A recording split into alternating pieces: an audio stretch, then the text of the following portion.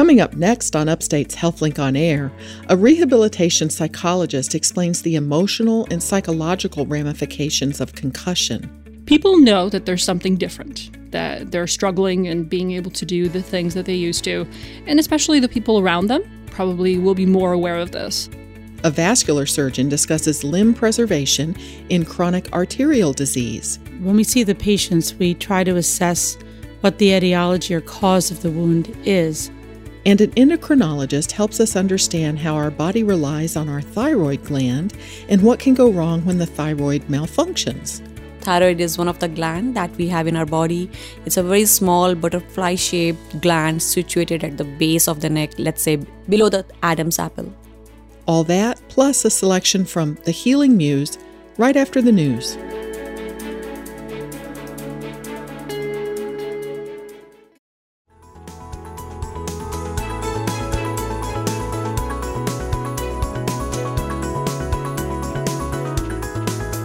This is Upstate Medical University's HealthLink on Air, your chance to explore health, science, and medicine with the experts from Central New York's only academic medical center. I'm your host, Amber Smith. Today, we'll hear from a surgeon about limb preservation in patients with chronic arterial disease. Then, we'll explore the thyroid gland with an endocrinologist. But first, we'll learn about what happens emotionally and psychologically in the aftermath of concussion.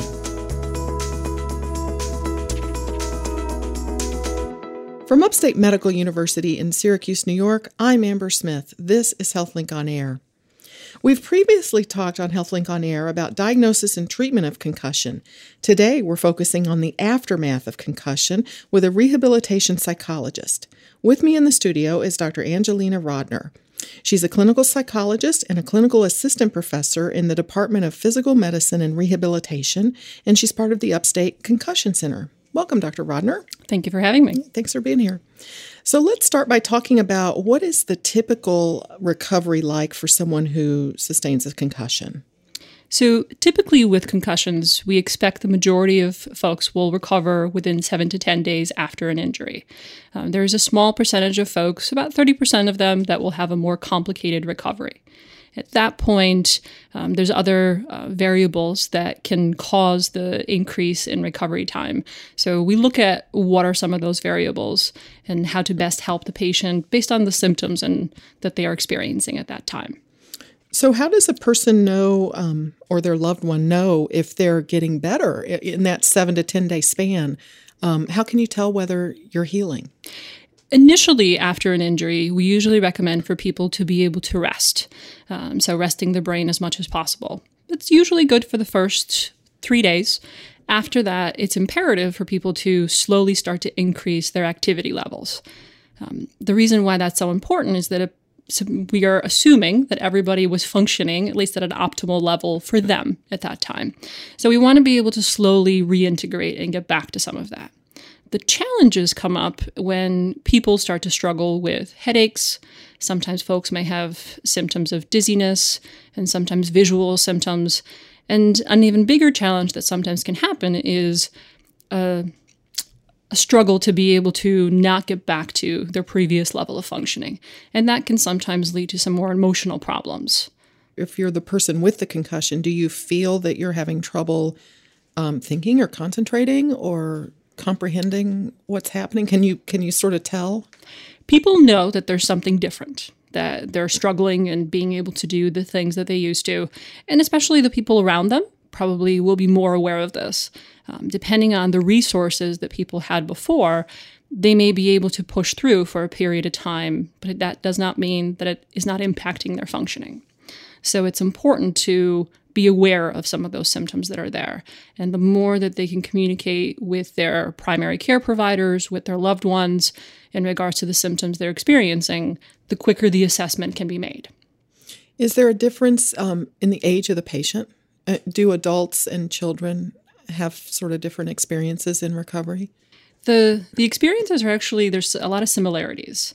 The only difference is that children tend to have less experiences throughout their life. So there's not so much there. But for adults who happen to be caretakers of others who are working and for fully functioning prior to the injury, it gets more complicated. Well, how common is it for someone with a concussion to also grapple with anxiety or post-traumatic stress disorder? It's actually common. So we see it majority of the time, depending on the type of injury that the person has sustained. So if the injury was traumatic, such as a motor vehicle accident, or the person was assaulted, in those situations, we tend to see a higher rate of people experiencing symptoms of anxiety and post-traumatic stress disorder. There are times when people have symptoms like that even beforehand. So we all have a history. We all come with what we think of as baggage, and we have our ways of coping. And if some of those ways of coping have shifted now, and we don't have the resources to be able to attend to that, it makes it much more difficult for us to do what we're used to doing. And that increases symptoms of anxiety that can sometimes even increase symptoms of depression. So how are these things recognized? Is it typically the provider, the medical provider that recognizes them, or the patient? Sometimes it can be both. So sometimes if the patient is aware enough, okay, something's wrong, and their family members know that this is a significant change, they'll have them follow up with their primary. At other times, it may be their primary that picks it up because people don't necessarily know, oh yeah, I've had a concussion. They may just shrug it off and say, oh, I bumped my head, it's not a big deal. So I'm a little more clumsy and it takes me longer to do things. I'll just do this. It could be their provider that may say, wait a minute, this is different than the last time I saw you. What's the change? How can we attend to this? Would symptoms of anxiety and PTSD, would they become apparent immediately after the injury, or could it be days later, weeks later? Some of those symptoms may come up, may be experienced as a heightened response in the moment. So at any time anybody is exposed to a traumatic incident, there is a surge that happens, chemicals change within the body, and the body reacts. And the body can sometimes go into a fight or flight response or a freeze response. That's an important thing to happen because that's the normal regulatory process of the body and the brain. The challenge is that when they have experiences in addition to that, so if people don't get support right away, or they experience the situation being helpless, and they see themselves as being more vulnerable, and they don't have an opportunity to attend to some of those symptoms, that's when we see some more of the development of the anxiety and PTSD symptoms. All right. Well, how does that end up impacting treatment and recovery and just overall outcome for a patient? So having symptoms of anxiety and PTSD complicates symptoms. It doesn't necessarily mean that people cannot get through them or have them treated. However, it's important to be assessed and important to get going on the treatment process. It's when they see their healthcare provider, the more people experience racing thoughts. My body just feels like it's unsettled. I have a difficult time being in social situations. I'm not doing the things that I used to do. Sometimes we'll see it if people have been assaulted where I don't want to go out in public. I don't want to be around other people. I'm not comfortable even being around my family members. And they may have more somatic symptoms at first. And typically we may see headaches or I can't tolerate the stimulation. So those are kind of telltale signs that, okay, something is going on. There's other times when people have been in motor vehicle accidents that they may not want to drive anymore. I'm not comfortable behind the wheel. So that's kind of the starting point where some of these symptoms tends to escalate. The hard part about PTSD and anxiety, the more we avoid something, the more comfortable the body gets. In avoiding it. Exactly. And the body is very good at rationalizing things. And we all do this where, oh, I just don't like that right anymore. I know I used to, but I don't like it anymore. But the smaller and smaller that circle gets, our functioning really gets limited. And that's where we see people tend to struggle more. So will this anxiety, would it get better on its own or not necessarily? It depends on the resources the person has. Majority of the time, it's important for people to work on some of the anxiety symptoms. If they have an opportunity to re-engage back into their level of functioning in a gradual way, it could potentially improve. It may not improve to the baseline where it was, but they could see some improvement. In order for the symptoms to fully heal, we have to attend to the wound. All right. This is Upstate's HealthLink on Air. I'm your host, Amber Smith, and I'm talking with rehabilitation psychologist Dr. Angelina Rodner. I wanted to ask you about the psychological risk factors for someone recovering from concussion and what factors influence these risk factors. Age, gender, type of injury, does all of that play a role? So within the civilian population, we find that women have a greater vulnerability than men. That they are more susceptible to developing anxiety and PTSD symptoms. In addition to that, also, it depends on the person's resiliency beforehand. So if they've struggled with anxiety or depression in the past, if they've gone through traumatic experiences, something that has caused that sense of helplessness, that can promote the symptoms of anxiety and PTSD. There are times when people may not even be aware that the things that they've experienced were impactful throughout their life. But it could have been just something to do with, this is how I perceived myself. And in the moment, I couldn't do it. I couldn't stop something from happening. And so their perception in the moment really changes their perception of present day, and that shifts. And so this incident or whatever might bring up some of the stuff that they hadn't realized from the past that they've had similarities with, huh? Absolutely. Can you predict which patients that have concussion are liable to have anxiety or PTSD? Well, predict is a strong word. We can, based on assessments and based on symptoms reported, we can take a look at and see who's more likely to develop PTSD and anxiety. Usually when I do my intakes, I try to take a thorough history of that person because I am seeing them and I'm capturing them after something has happened to them. So obviously when they're coming in to see me, something's wrong, something's different. And those are the things that I want to look at. I really want to find out, what was your functioning like prior to this? What did you do in order to cope, in order to function with difficult situations?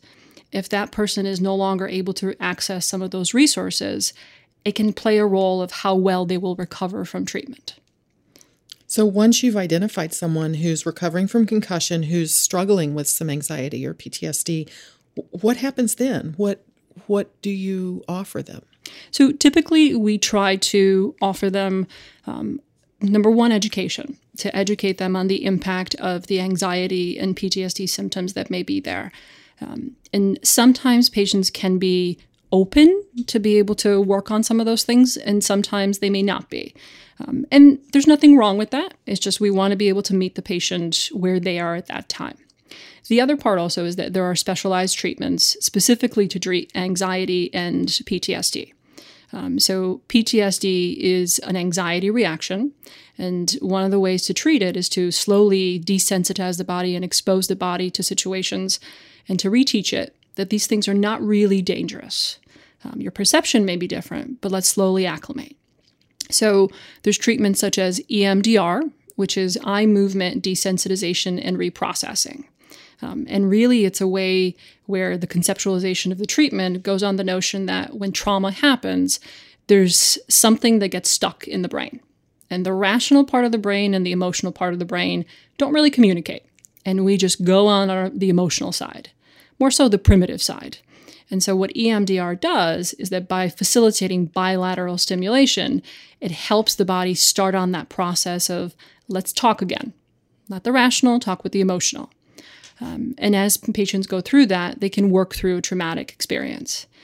There's other treatments such as cognitive behavioral therapy, prolonged exposure, cognitive processing therapy, and all of these are ways of being able to reteach the body and the patient how to acclimate to the present day and how to break down anxiety situations. Does it help to have a loved one or family member helping with the person that's recovering from concussion? Absolutely. Concussion alone, it's important to have a loved one be on the same boat, because it's not just the person who experiences the injury.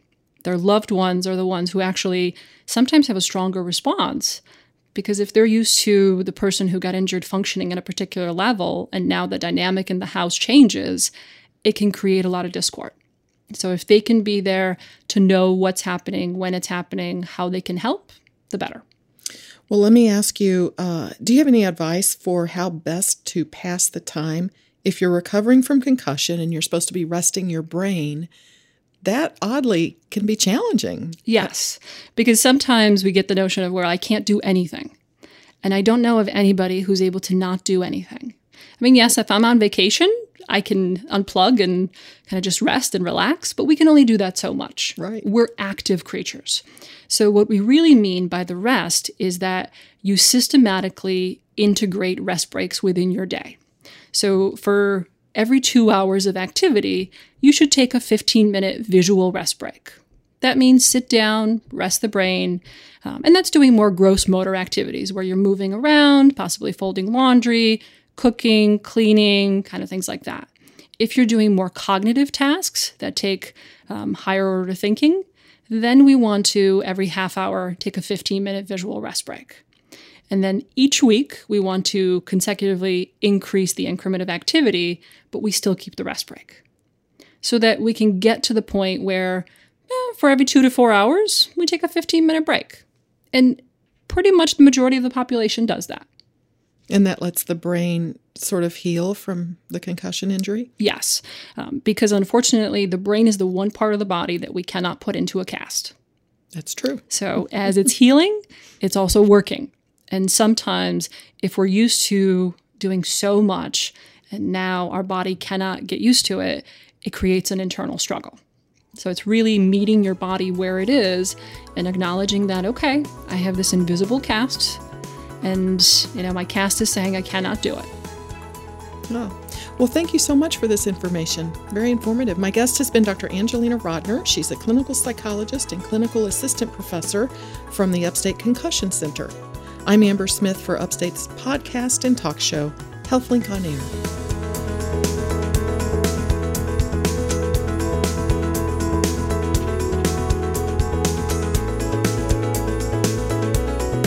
Next on Upstate's HealthLink on Air, preserving limbs in patients with chronic arterial disease.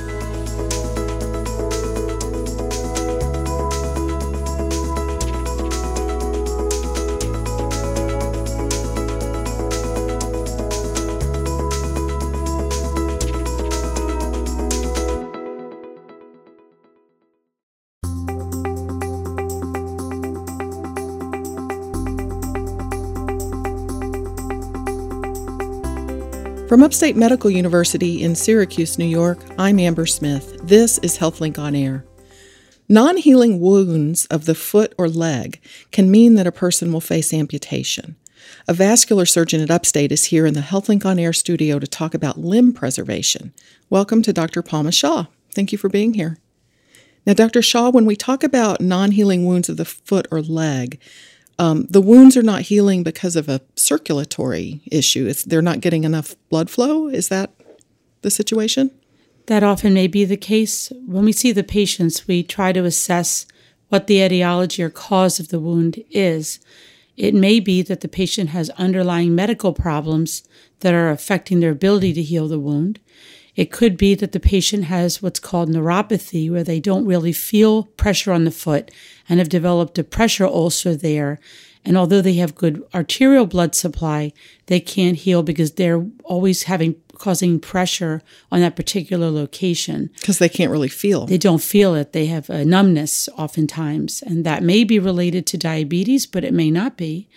Also, some patients have venous insufficiency where the blood arrives to the lower extremity or the foot, but it isn't returned well because the valves are damaged in the veins. And 10 million Americans have venous problems, so it's very common. And sometimes they have venous problems, and they also have arterial blockages. And having both of those together will increase their chance of problems healing the wounds and also increase their chance of limb loss or losing their leg. So we have to look at these patients, and many times it's not just one problem. The patients have to be assessed, and we have to determine whether or not they have adequate blood supply to the foot. The blood comes from the heart down to the toes. And then once it gets there, is the blood being returned well? And if not, are they swollen? And is that swelling limiting the oxygen delivery or arrival to the tissues that you would need to heal? And then we have to try to determine why this happened. Was it a poorly fitting shoe? Did they have an injury or bang their foot? What caused this to start? And even dry skin with a crack in the heel in a patient who may or may not have diabetes, that can set this patient up for a major problem if they have blockages in the arteries that they're not even aware of. Something as simple as dry skin, it seems like everyone might have an issue with that to some degree, but something like that can lead to a major medical issue? Absolutely. These patients, particularly diabetics who have something called neuropathy, they tend to develop heavy calluses on the bony prominences of their feet. That may be the heel, it may be the sides of the foot or the toes, depending upon how their foot is in the shoe. And when that happens, they just get a crack and they may not even notice until it gets infected. Many times these patients are referred to a vascular surgeon late because the people have not appreciated the lack of blood supply. They never knew they had a problem. Some of these patients are also smokers. Many times the smokers are even more at risk. In fact, the highest chance of losing your leg is in a diabetic who smokes. So you've mentioned diabetes a lot. Why is this such an issue? What is it about diabetes that sets a person up for this sort of problem? The diabetics have problems with regulation of their glucose control. The sugars may run high.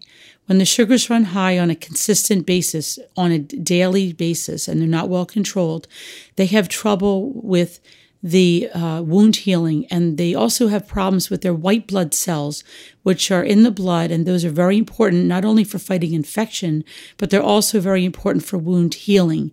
They bring nutrition and they bring special things, enzymes, to the wound that help repair it. It's like fixing a broken sink and you don't have a wrench. If you have a broken wrench, so you can't fix it without it working properly. So when the sugars are always running high, a lot of the things in the body that would not happen in a non-diabetic are going to happen in a diabetic. So there'll be an increased risk of infection. They're going to have trouble healing.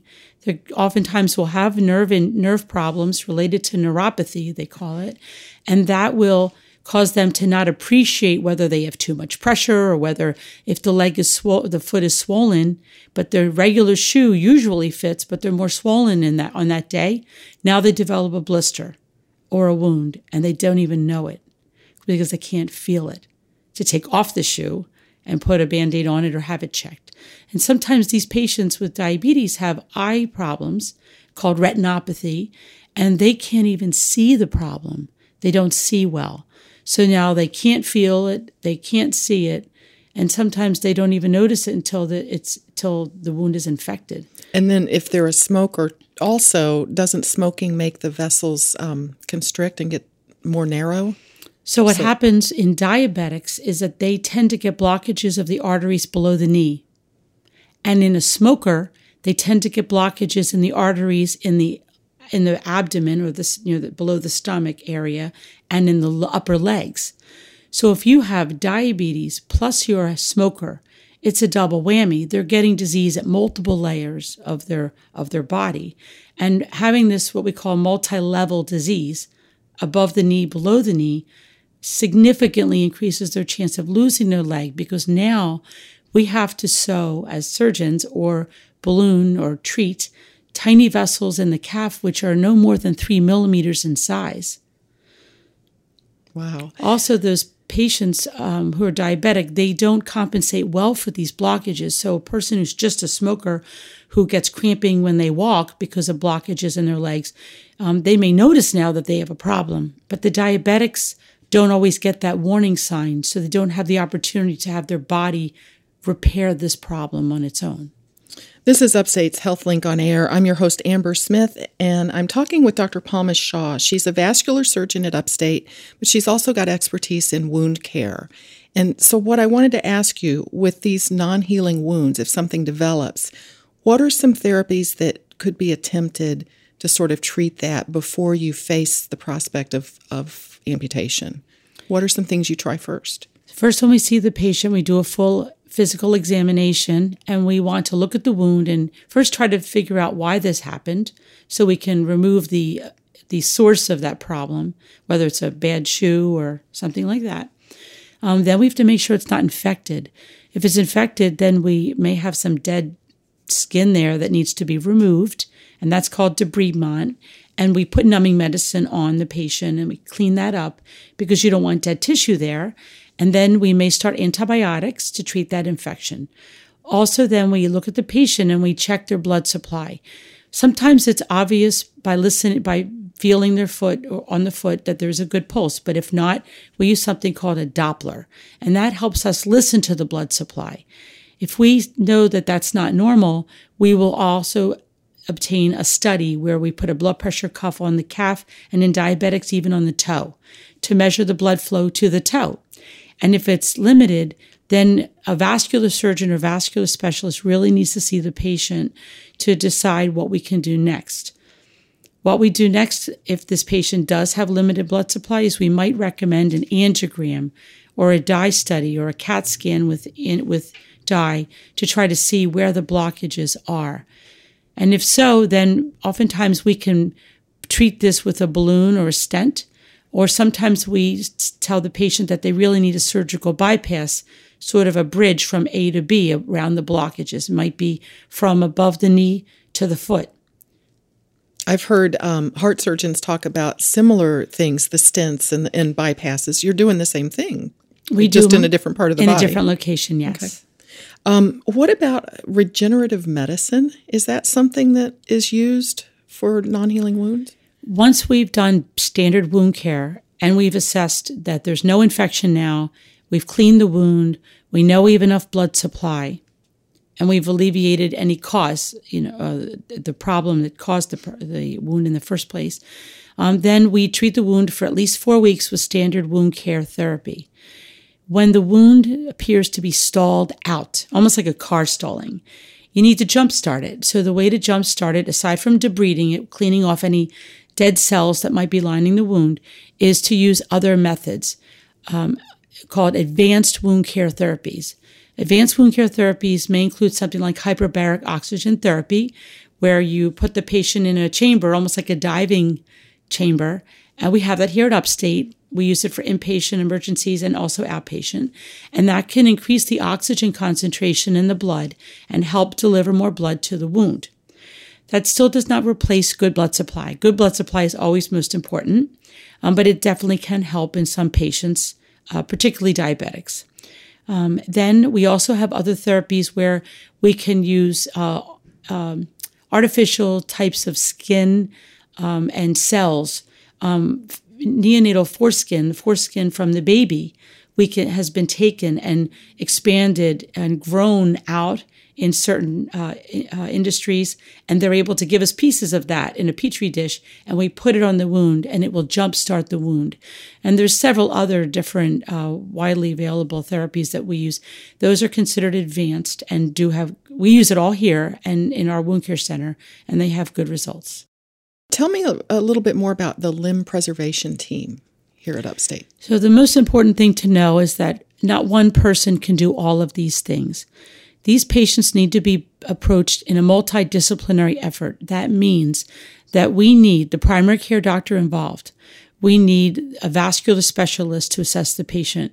That vascular specialist may or may not be the wound care specialist, and if not, then you need a wound care specialist to manage the wound and assess that. If there's any infection or bone involvement, you need to have infectious disease involved. Oftentimes, you need a nutritionist to do a nutritional assessment and make sure that the patient has enough protein and is not malnourished or needs special diets to improve their wound healing. Additionally, having a social worker involved that might be able to provide some support to the patient. They may need help at home. Oftentimes, they need visiting nursing. They need emotional support. This is very stressful for the patient. If they're diabetic, they may need to see a diabetologist. We often refer patients to our Joslin Diabetic Center here, which has a nationally renowned expertise in diabetic management. So we also include podiatry or orthopedic foot specialists, as well as specialists just to create the shoes, special shoes for diabetics or special types of boots to keep weight off the foot while the wound may heal. So it's a large group of people that are required that need to coordinate care, communicate well to provide the optimal care to the patients. And there is data in the literature showing that this type of limb preservation program can not only save limbs and provide good quality care to the patients, we can save money in healthcare by doing so. I'm assuming that the sooner a patient brings forward the fact that they've got a non-healing wound, maybe the better chance for a good outcome. How would you advise a person? How do you know when something is not healing the way it should?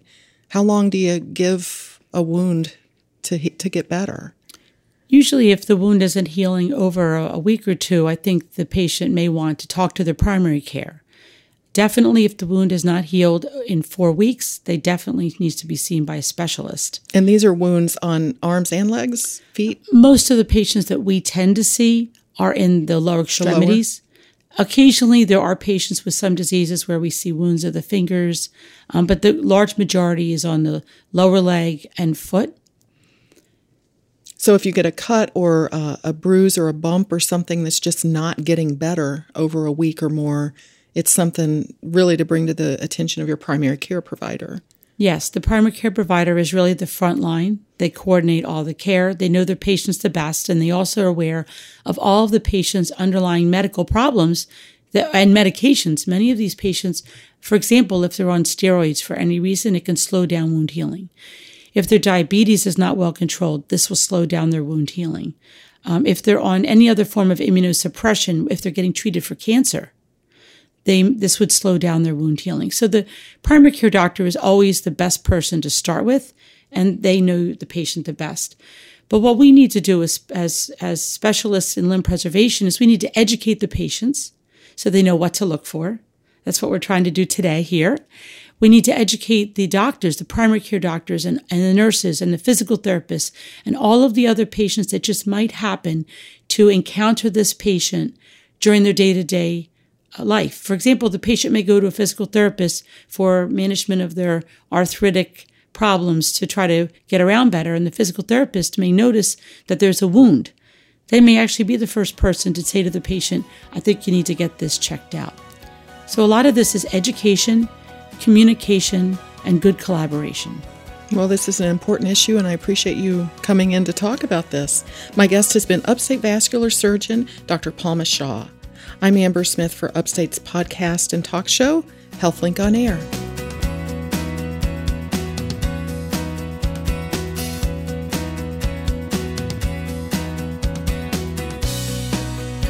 Coming up next, all about the thyroid gland. You're listening to Upstate's HealthLink on Air.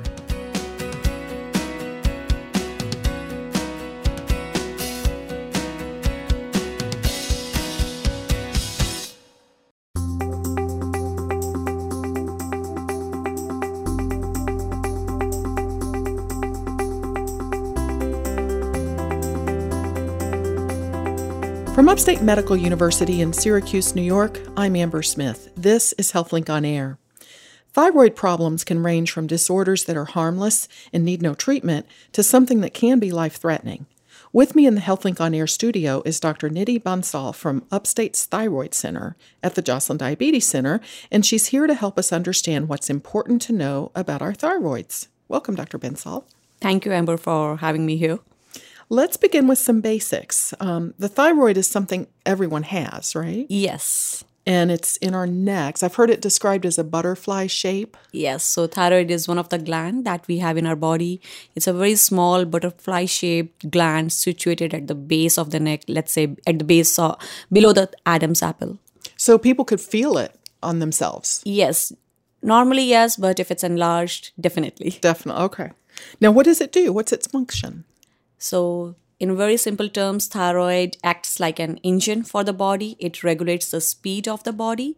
It extracts iodine, which acts as fuel from the bloodstream and produces two thyroid hormones like thyroxine and triiodothyronine and secretes it back into the bloodstream. And these hormones then control every cell, tissue and organ in the body system. So these hormones are essential? Yes, very essential.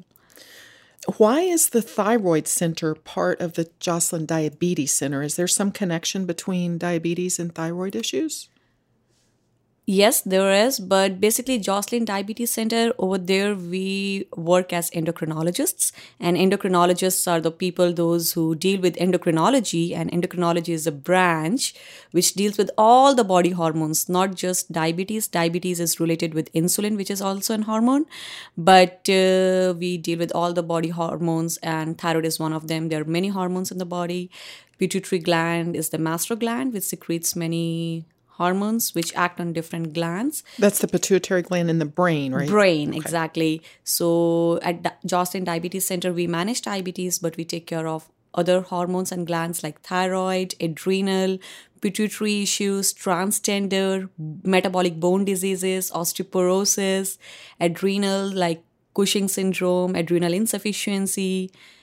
Okay. Even lipids, fat, like cholesterol, obesity. So all in nutshell, like what endocrinologists they do, we basically do at Joslin Diabetes Center. Just the name is Joslin Diabetes because this is how it started. That's it. Okay.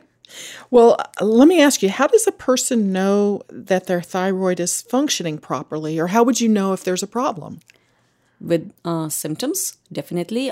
First thing is how people feel, because as I said earlier, thyroid is like an engine, so it controls the body's energy, the speed.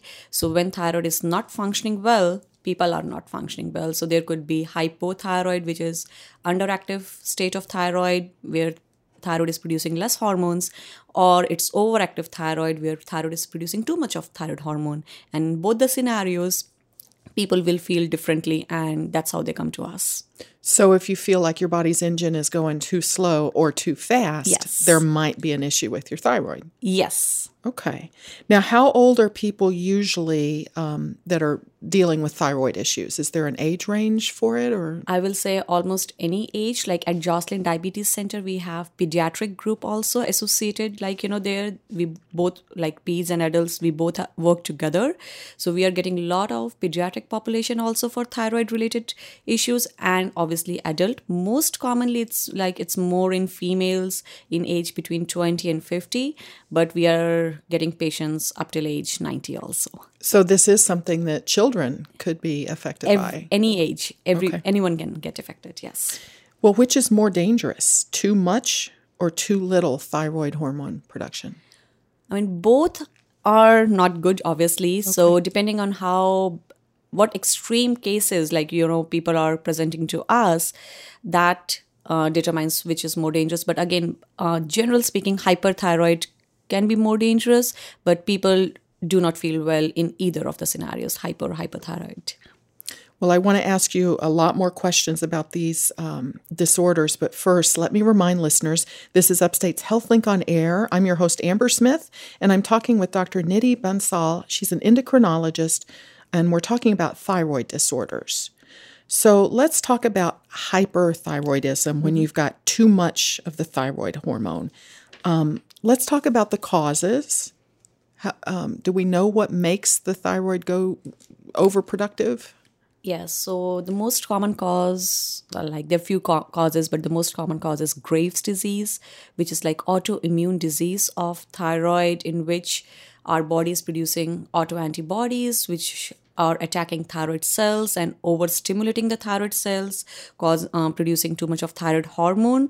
By thyroid hormone, I mean thyroxine and triiodothyronine, which are like T4 and T3, and of course with low TSH. TSH is produced by pituitary, and there is a negative feedback. So T4 and T3 levels are high and TSH is low. So T4 and T3 are two different thyroid hormones. Yes. What is TSH? So TSH is thyroid stimulating hormone, which is secreted by pituitary gland, the master gland. It acts on the thyroid like an accelerator. It tells us thyroid, it stimulates thyroid how much to secrete T4 and T3. So when T4 and T3, they are in ample amount, in excess in the body, they negatively feedback the pituitary, please slow down TSH secretion. So Graves' disease affects not just the thyroid gland, but the pituitary is involved in that. You said it's an autoimmune disorder. It's an autoimmune, so it's basically autoantibodies which are attacking the thyroid cells because thyroid will be producing too much of T4 and T3. So that in feedback system, it will ask pituitary to slow down a little bit because they do not need stimulation from pituitary that much. Okay. And the other causes could be like toxic adenoma, in which there is a single thyroid nodule which is producing too much of thyroid hormone, or there could be multiple nodules, what we call as toxic multinodular goiter. There could be simple inflammation of the thyroid called as thyroiditis, especially seen in post-pregnancy, postpartum females, or with any like infection, subacute viral infections.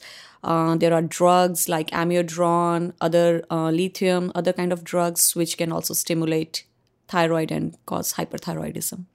So if somebody is feeling like they've got symptoms that maybe their doctor believes that it's tied to the thyroid, what sorts of tests are done to diagnose hyperthyroidism? So the first test obviously is the blood test to see T4 and T3 levels along with TSH. Sometimes we also check antibodies in the blood like thyroid stimulating antibodies or thyroid receptor antibodies. Sometimes we also check like thyroid peroxidase antibodies. So these are mainly the blood tests that we do. Sometimes we also do thyroid ultrasound where we look for if there are any nodules in the thyroid or how the blood flow is through the thyroid gland. And radioactive iodine uptake is another test which shows whether thyroid gland is taking up too much of iodine.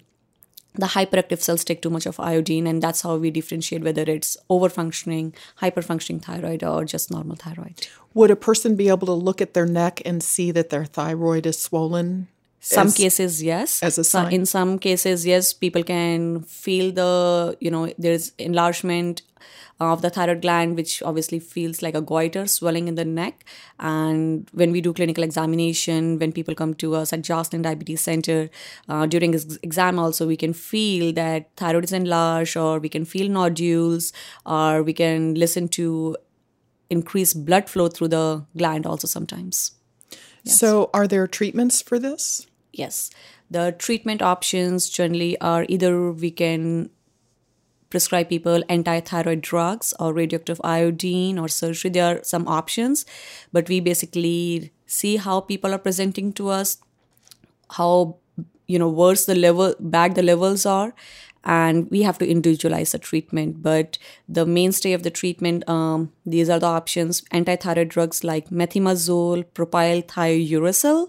These are the drugs which inhibit the secretion of thyroid hormones T4 and T3 into the bloodstream.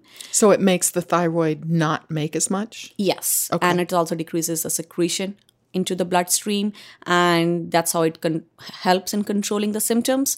But like every drug can have side effects. So when people are on these medications, we always discuss about the side effects, and we have to monitor the thyroid levels periodically to titrate, adjust the dosage of these medications, and also monitor their white blood cell count, their liver enzymes, to make sure that they are not developing any side effects from these medications. The other option is radioactive iodine treatment, which is like people either in pill form or a liquid form, they orally take the radioactive iodine. This is generally given by nuclear medicine department at Upstate Hospital. And overactive cells, they basically take up more iodine, and slowly this iodine kills the overactive cells. And this is how it helps in, again, calming down the thyroid, decrease production of the excessive hormones.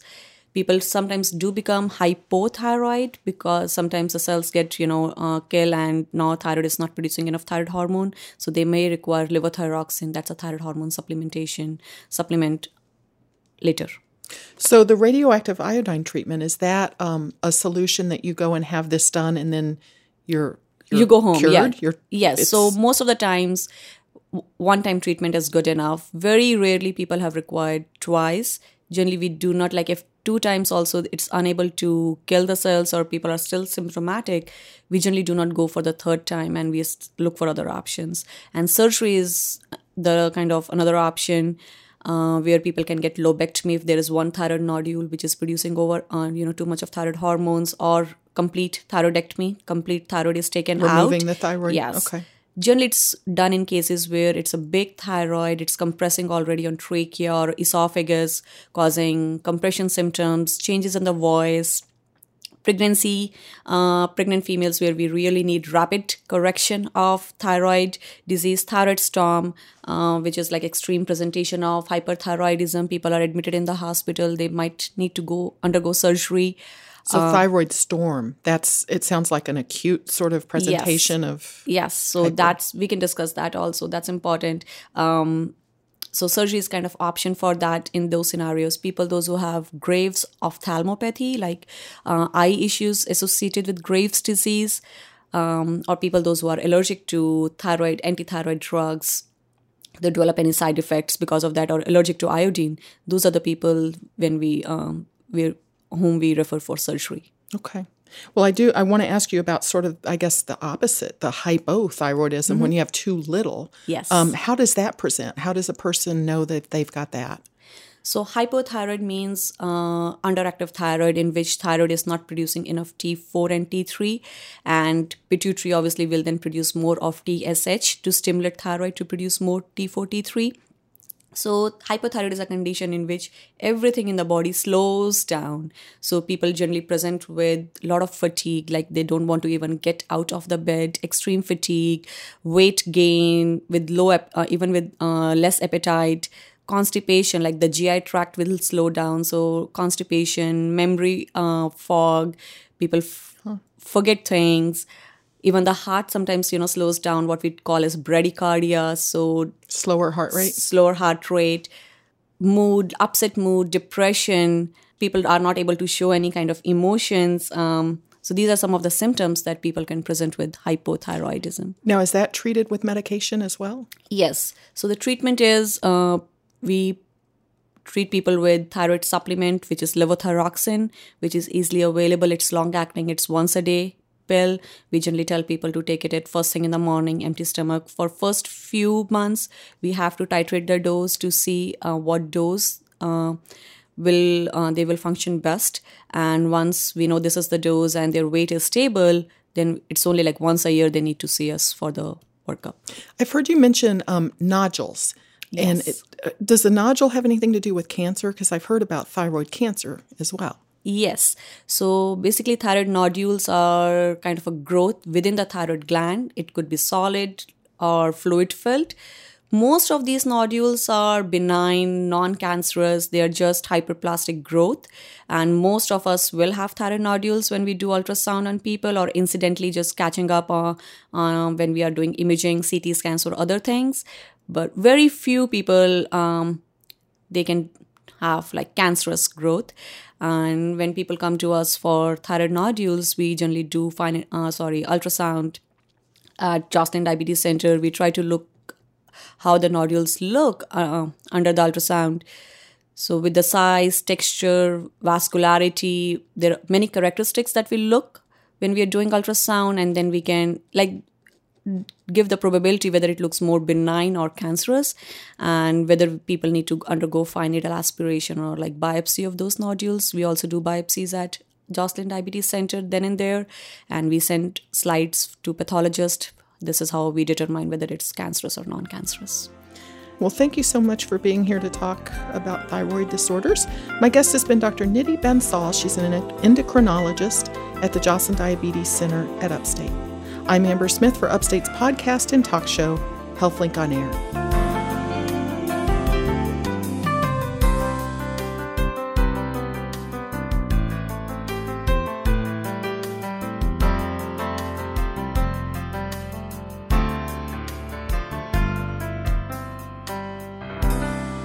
And now, Deirdre Nealon, editor of Upstate Medical University's literary and visual arts journal, The Healing Muse, with this week's selection.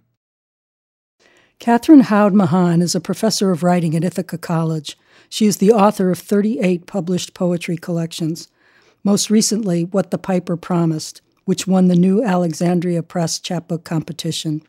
She loves reading, teaching, writing, and thinking about fairy tales, as you can hear in her first poem, How to Get Through the Mountains. Wear nothing shiny, ebullient, or made of clinging silk. Clean your shoes.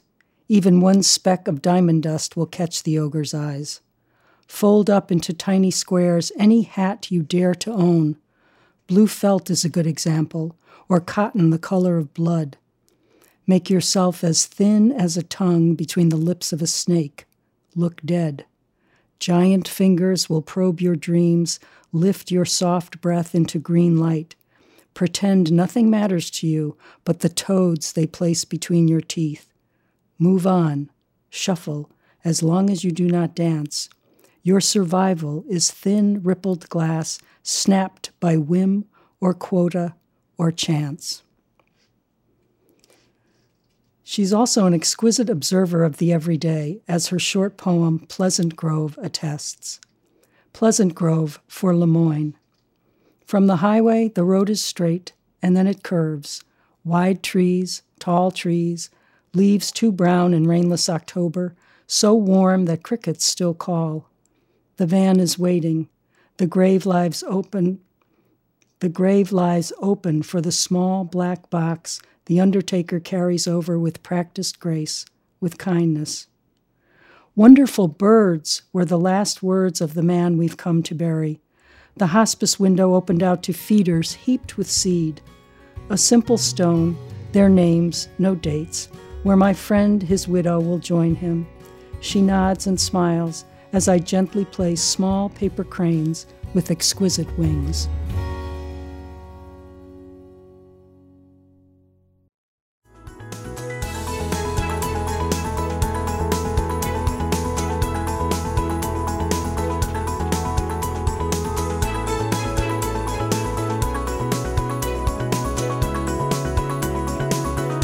This has been Upstate's HealthLink on Air, brought to you each week by Upstate Medical University in Syracuse, New York. Next week on HealthLink on Air, strokes in young people and what new doctors are learning from the theater.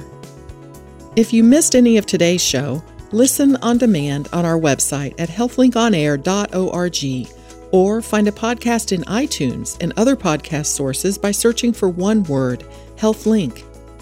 I'm Amber Smith, thanking you for listening.